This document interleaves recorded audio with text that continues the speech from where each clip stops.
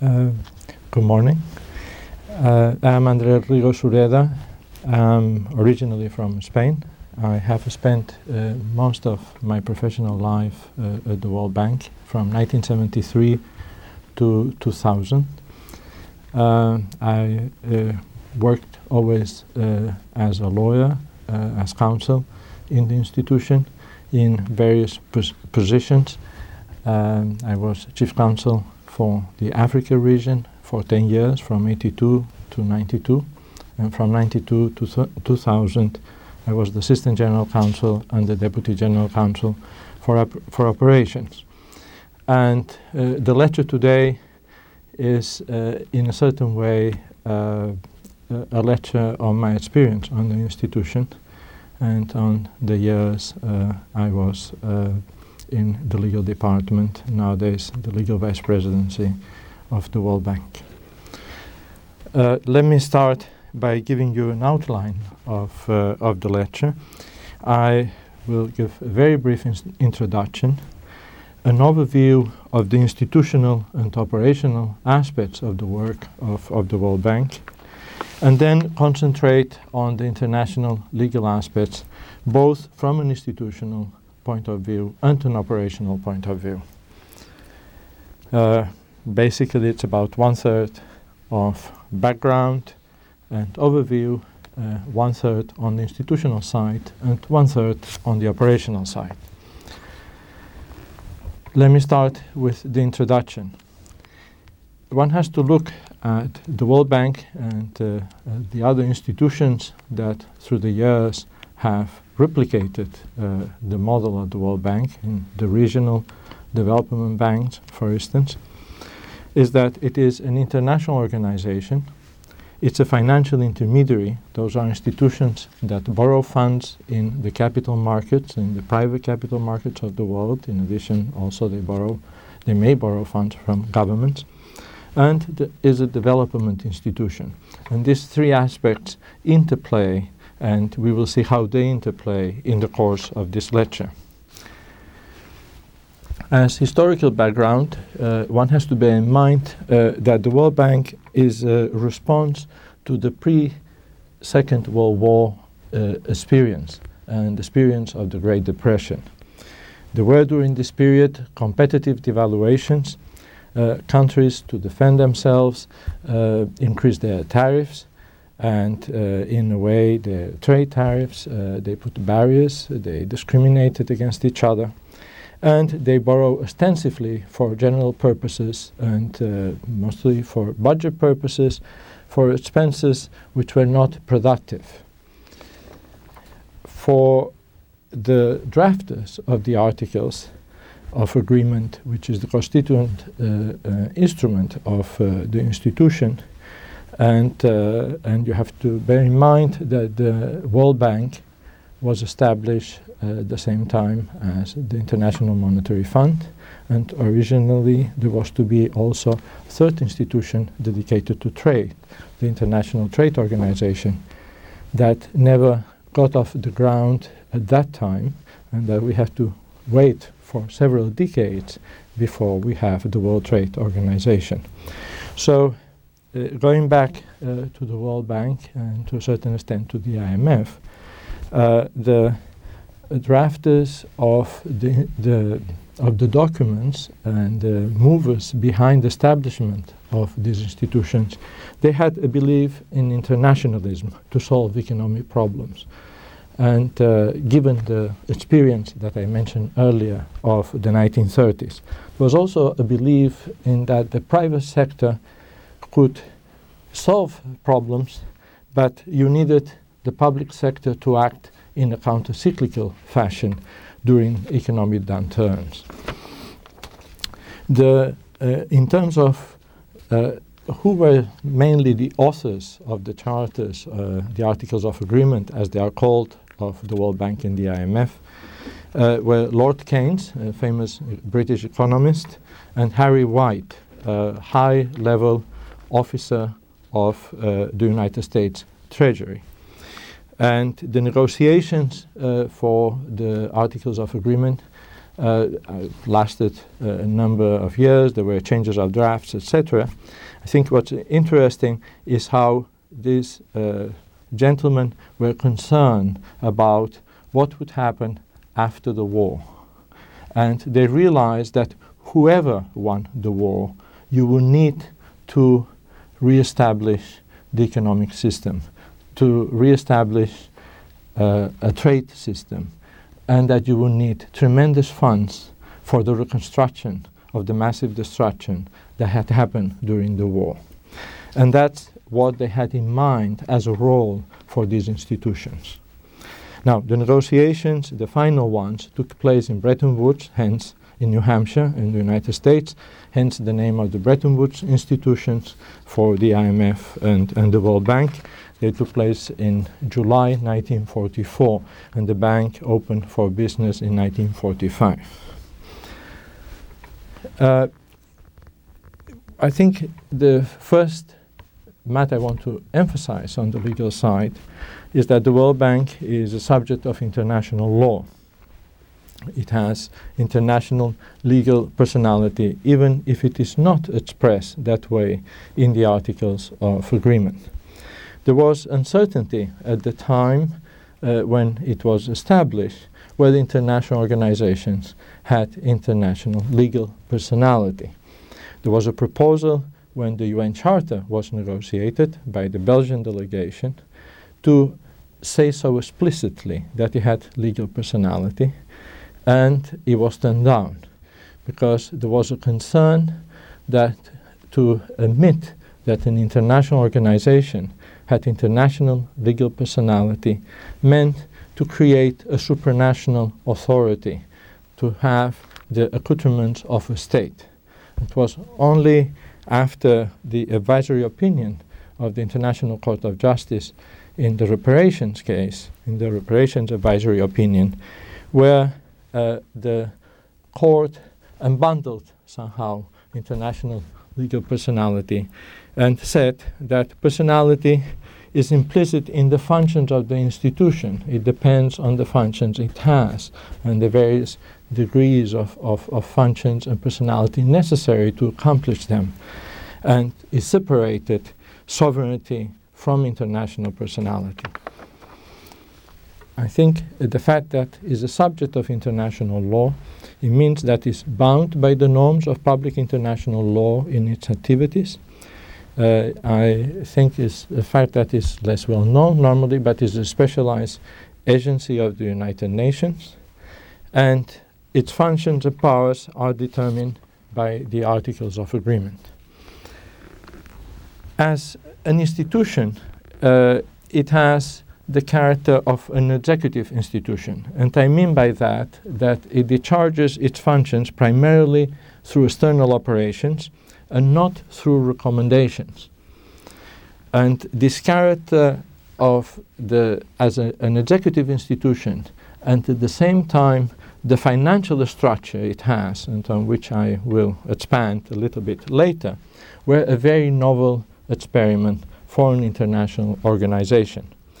And the drafters of the Articles of Agreement, both for the IMF and for the World Bank, they were concerned on how specific they should be in the establishment agreements. What should they cover? And Lord Keynes, who was one of the main authors, said, and I'm quote here, I'm reading from what he commented, says, "Perhaps the most difficult question to determine is how much to decide by rule and how much to leave to discretion. All this is the typical problem of any supranational authority. An earlier draft of this proposal was criticized for leaning too much to the side of rule.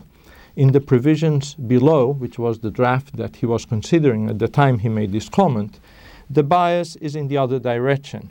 For it may be better not to attempt to settle too much beforehand. Only by collective wisdom and discussion can the right compromise be reached between law and license." The outcome was a rather succinct document. They left a lot to how matters will evolve and what circumstances there will be in the future. the Articles of Agreement have general principles of operation and a number of inbuilt mechanisms to adapt the institution to change. Hence, the value of what is the practice of the institution, in fact, to get to know the World Bank, to get to know the IMF. And that's what the lecture concentrates on. I had mentioned that the World Bank has been replicated in a number of other institutions which had, if you wish, copied the structure and the philosophy in various ways. And that's mostly what are the regional banks, like the Inter-American Development Bank, the African Development Bank, the European Bank for Reconstruction and Development, the European Investment Bank, the Asian Development Bank, etc. And they did so to try to get more additional funding for the region, to have more regional control of the institutions than they could have as regional countries in a world institution like the World Bank, and also to have perhaps different policies, at least originally. And this was particularly the case of the Inter-American Development Bank. They had an interest in having an institution more socially oriented than the World Bank was at the very beginning of its operation. Is obviously not anymore the case. I think from an international law perspective, to consider the multilateral development banks, as usually are called generically, is very interesting from the progression that has happened and how in replicating the model they have adopted the practice from each other. And one can see the growth both in what development means, what a project means, etc., and other key concepts of these institutions. And while the lecture is on the World Bank, occasionally I will allow myself to make references to the other institutions, how they had handled particular issues, or to what extent who has copied whom, or who had followed rather than copy, which seems to have a negative connotation, had followed the practice of another institution. This by way of introduction. Let me go now to give you an overview of the institutional aspects. First, membership. In the case of the World Bank, and when I talk about the World Bank, maybe I should have a brief clarification here. I'm talking about the International Bank for Reconstruction and Development. Otherwise, IBRD is the acronym. It's popularly known as the World Bank, but the World Bank Group as such includes a number of institutions, not only the IBRD. The lecture focuses on the IBRD, on the original institution of the World Bank. I may references to the other, but very, very briefly, because simply there is no time in this lecture to cover the whole group. So going back to membership of the IBRD is restricted to states. So only states may be members. In the case of the Asian Development Bank, the establishing agreement permits associate membership for dependent territories in those days in Asia. And in one of the most recent ones, the European Bank for Reconstruction and Development has international organizations as members. For instance, the European Investment Bank is a member of the EBRD. There are interrelationships in the memberships that one should be aware of. For instance, membership of the IMF is a condition for being a member of the World Bank. In the group of the World Bank, to be a member of the IBRD is a condition to be a member of the other institutions in the group. To be a member of the Inter-American Development Bank for regional members they have to be members of the Organization of the American States, and the non-regional members have to be members of the IMF, and so forth. So I just want to mention it in terms that you realize that there are these interlocking memberships.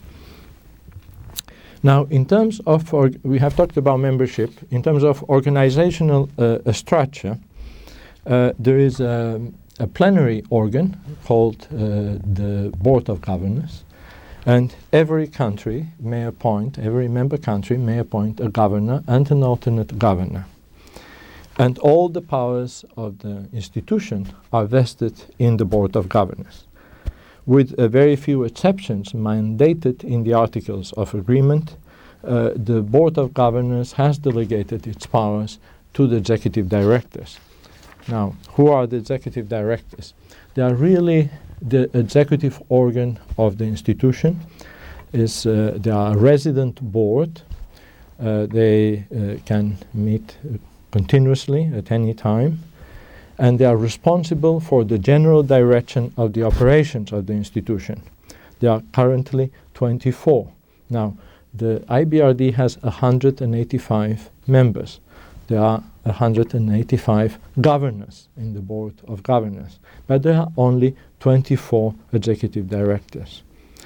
These 24 executive directors are appointed 5 by the 5 largest shareholders, and I will tell you later who they are, and the remainder are elected by the rest of the countries. So, the Board of Governors, the Board of Executive Directors, the President.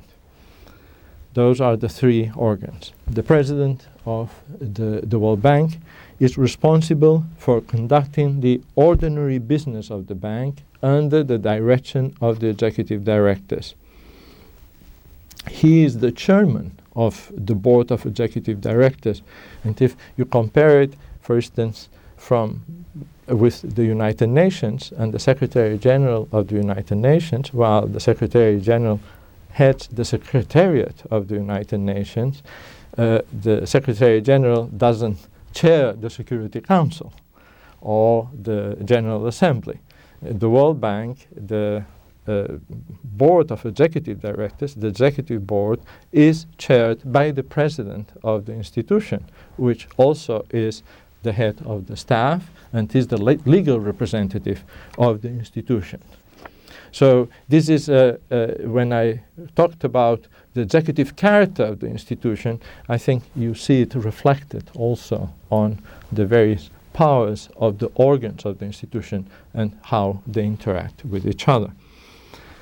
Now, there is a certain ambiguity in the Articles of Agreement in terms of the powers of the executive director and the president.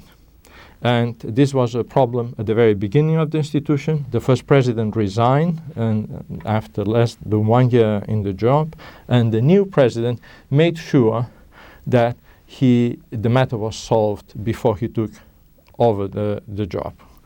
And it was solved as follows. The executive directors are responsible for deciding all matters of policy, including the approval of loans that the World Bank makes.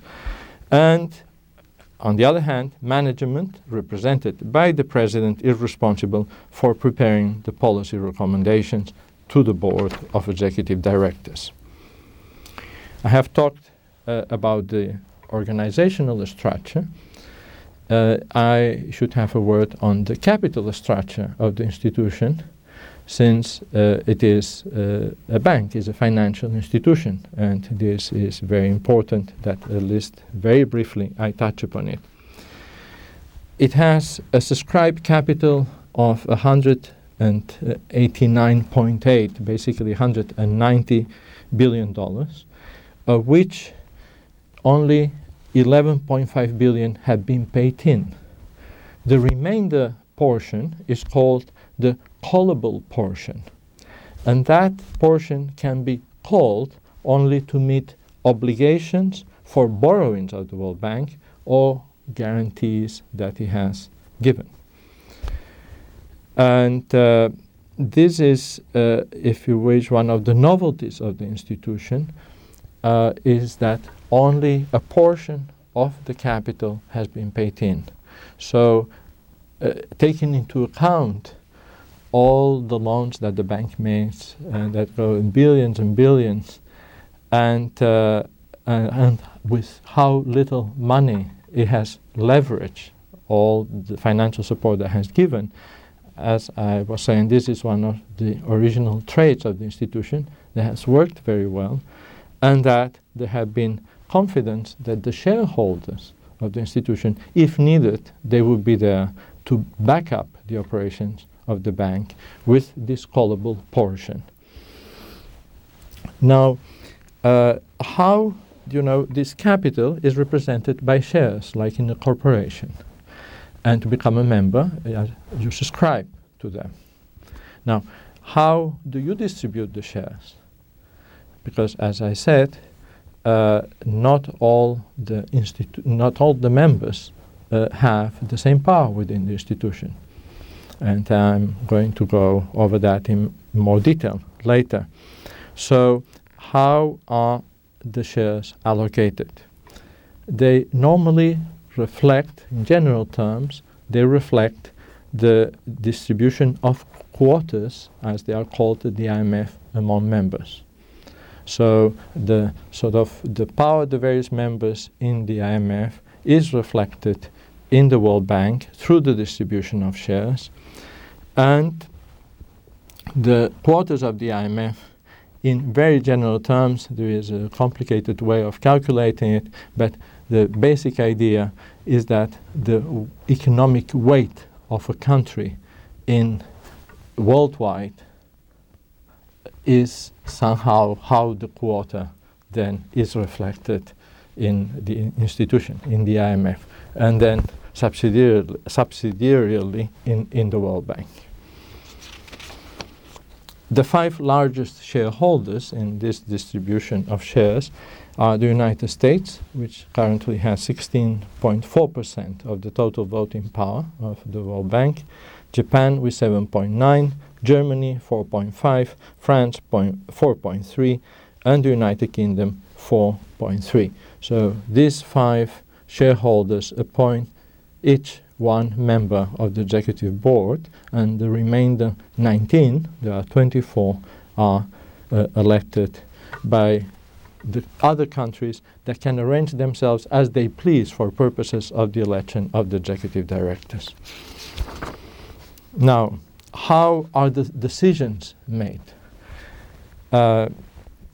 Obviously, there is weighted voting because not all the shareholders have the same power. By and large, decisions are by simple majority.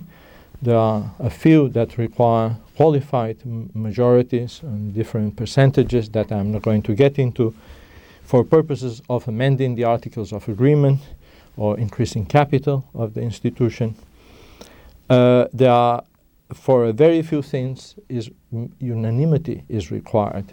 For instance, if one would amend the right of first refusal that shareholders have when new shares are issued to maintain their relative weight in the institution. Now, immediately may come to your mind what happened with the votes, because there are obviously many executive directors that represent many shareholders. So how do they vote? They might receive contradictory instructions, may receive no instructions. There are some that represent more than 20 countries each. So particularly the two of the African executive directors. So there is totally up to them how they would vote, to the individual and their conscience and the interest of the institution.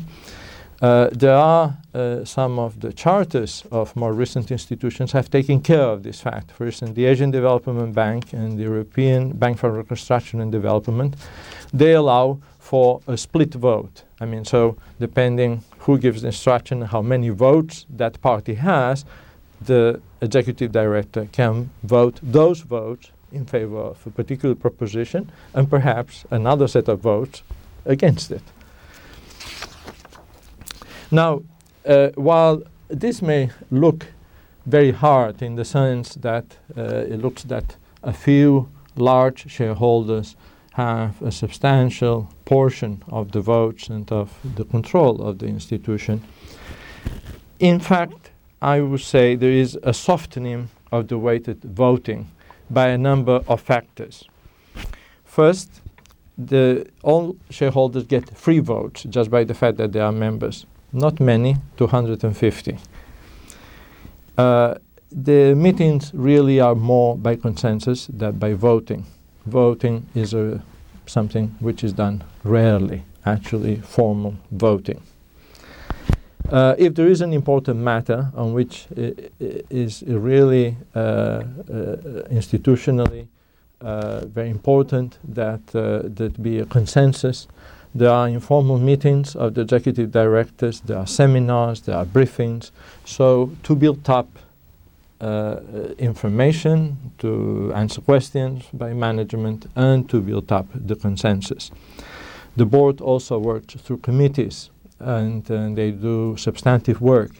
These committees are not based on how powerful you are in terms of shares, but usually are with 8 members, 4 from developing countries, 4 from developed countries. And I think last, there is the issue that is a resident board, and the voice of individual members is very important.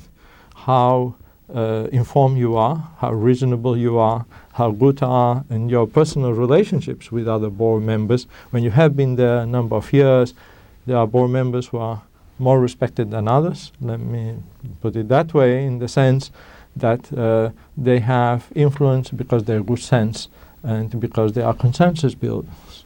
And I think all these factors in terms of how the institution works are very important to look at beyond purely who has more votes or less votes in the institution. That concludes my overview on the institutional side. Let me now go to the operational side, again to give you a context for what I will say later on operations. First of all, is to emphasize what the objective of the IBRD, of the World Bank, is, which is to facilitate the investment of capital for productive purposes, is the development of productive facilities. And what I am reading are quotes from Article 1 of the Articles of Agreement, is to promote the long-range balanced growth of international trade and the maintenance of equilibrium in balance of payments by encouraging international investment for the development of the productive resources of members, thereby assisting in raising productivity. The concept in the articles is a concept of economic development, that this productivity, what it will generate, is an emphasis on economic development. And you have to see it in the context of the experience that I mentioned earlier before World War II. And this concept of development has proved to be very flexible over the years, and though the articles refer to economic development, it has been flexible enough to accommodate the expansion of activities of the institution in the social sectors, human development, rule of law, the environment, etc. And some of the articles of agreement, the establishing agreements of the other banks, have taken notice of that and somehow have incorporated, if you wish, all these notions in the articles, including, for instance, multi-party democracy in the case of the European Bank for Reconstruction and Development, which is something is a special thing in the context of the multilateral development banks, and I will talk about it towards the end of the lecture. Now, another aspect of the overview of the operational side of the institution is the principles of operation that are in the articles. One is that the institution is a last resort institution. So you lend when there is no money for what you think is worthwhile from a productive purpose point of view that a particular member country undertakes. and that there is no money on reasonable terms for it. So it's a last resort institution. The use of funds have to be used, and there is control for the purpose for which it's granted. It's not just sort of funds for anything. There are considerations of economy and efficiency to be taken into account on how the funds are used. The institution should not have political consideration or political regime in terms of how it makes its decisions. This is the exception that I mentioned before of the European Bank for Reconstruction and Development. But all the others are not supposed to, if you wish, play politics with their decisions. The disbursement has to be for expenditures as incurred. The resources are untied. That it means that there will be competitive bidding for contracts financed by these institutions. They cannot say the contract has to be financed, it has to be awarded to a particular company or to a company from a particular member countries. All the contractors, service firms, etc., from each of the member countries may participate in the bidding for contracts that are financed by the World Bank and also by the other institutions. In the case of the World Bank, an important operational principle is that if the loan is made not to a member country, it has to have the guarantee of the member country where the project is located.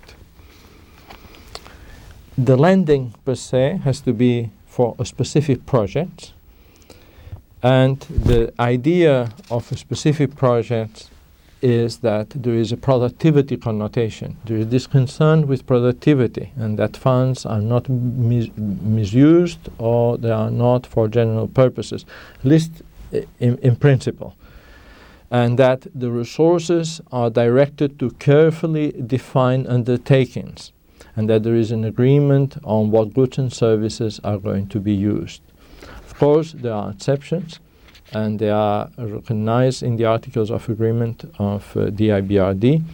It says that in special circumstances, the IBRD can lend for other than a specific project.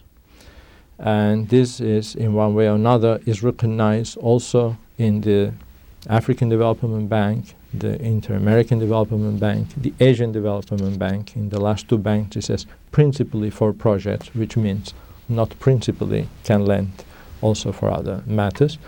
In the case of the European Bank for Reconstruction and Development, is no exceptions, only for projects.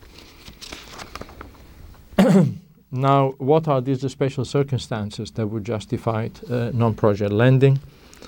One is, for instance, reconstruction of monetary systems after collapse of a particular monetary systems, long-term stabilization loans, balance of payment support that normally has been given liberally in the last 3 decades under the name of a structural adjustment, lending, debt and debt service reduction has been another way of justifying it under the articles, under the provision of special circumstances. How this lending is instrumented is you have loan agreements, guarantees. In the case of the World Bank, if the loan is not made to a member countries. Exceptionally, the bank gives grants. There's something I will mention in the future. There is associated technical assistance with the loans made by the institution. The recipients may be governments, subnational units, public enterprises, private corporations, NGOs. I mean, there is no limit on who may be the borrower or the beneficiary of the funds. This completes my overview on the operational and the institutional side.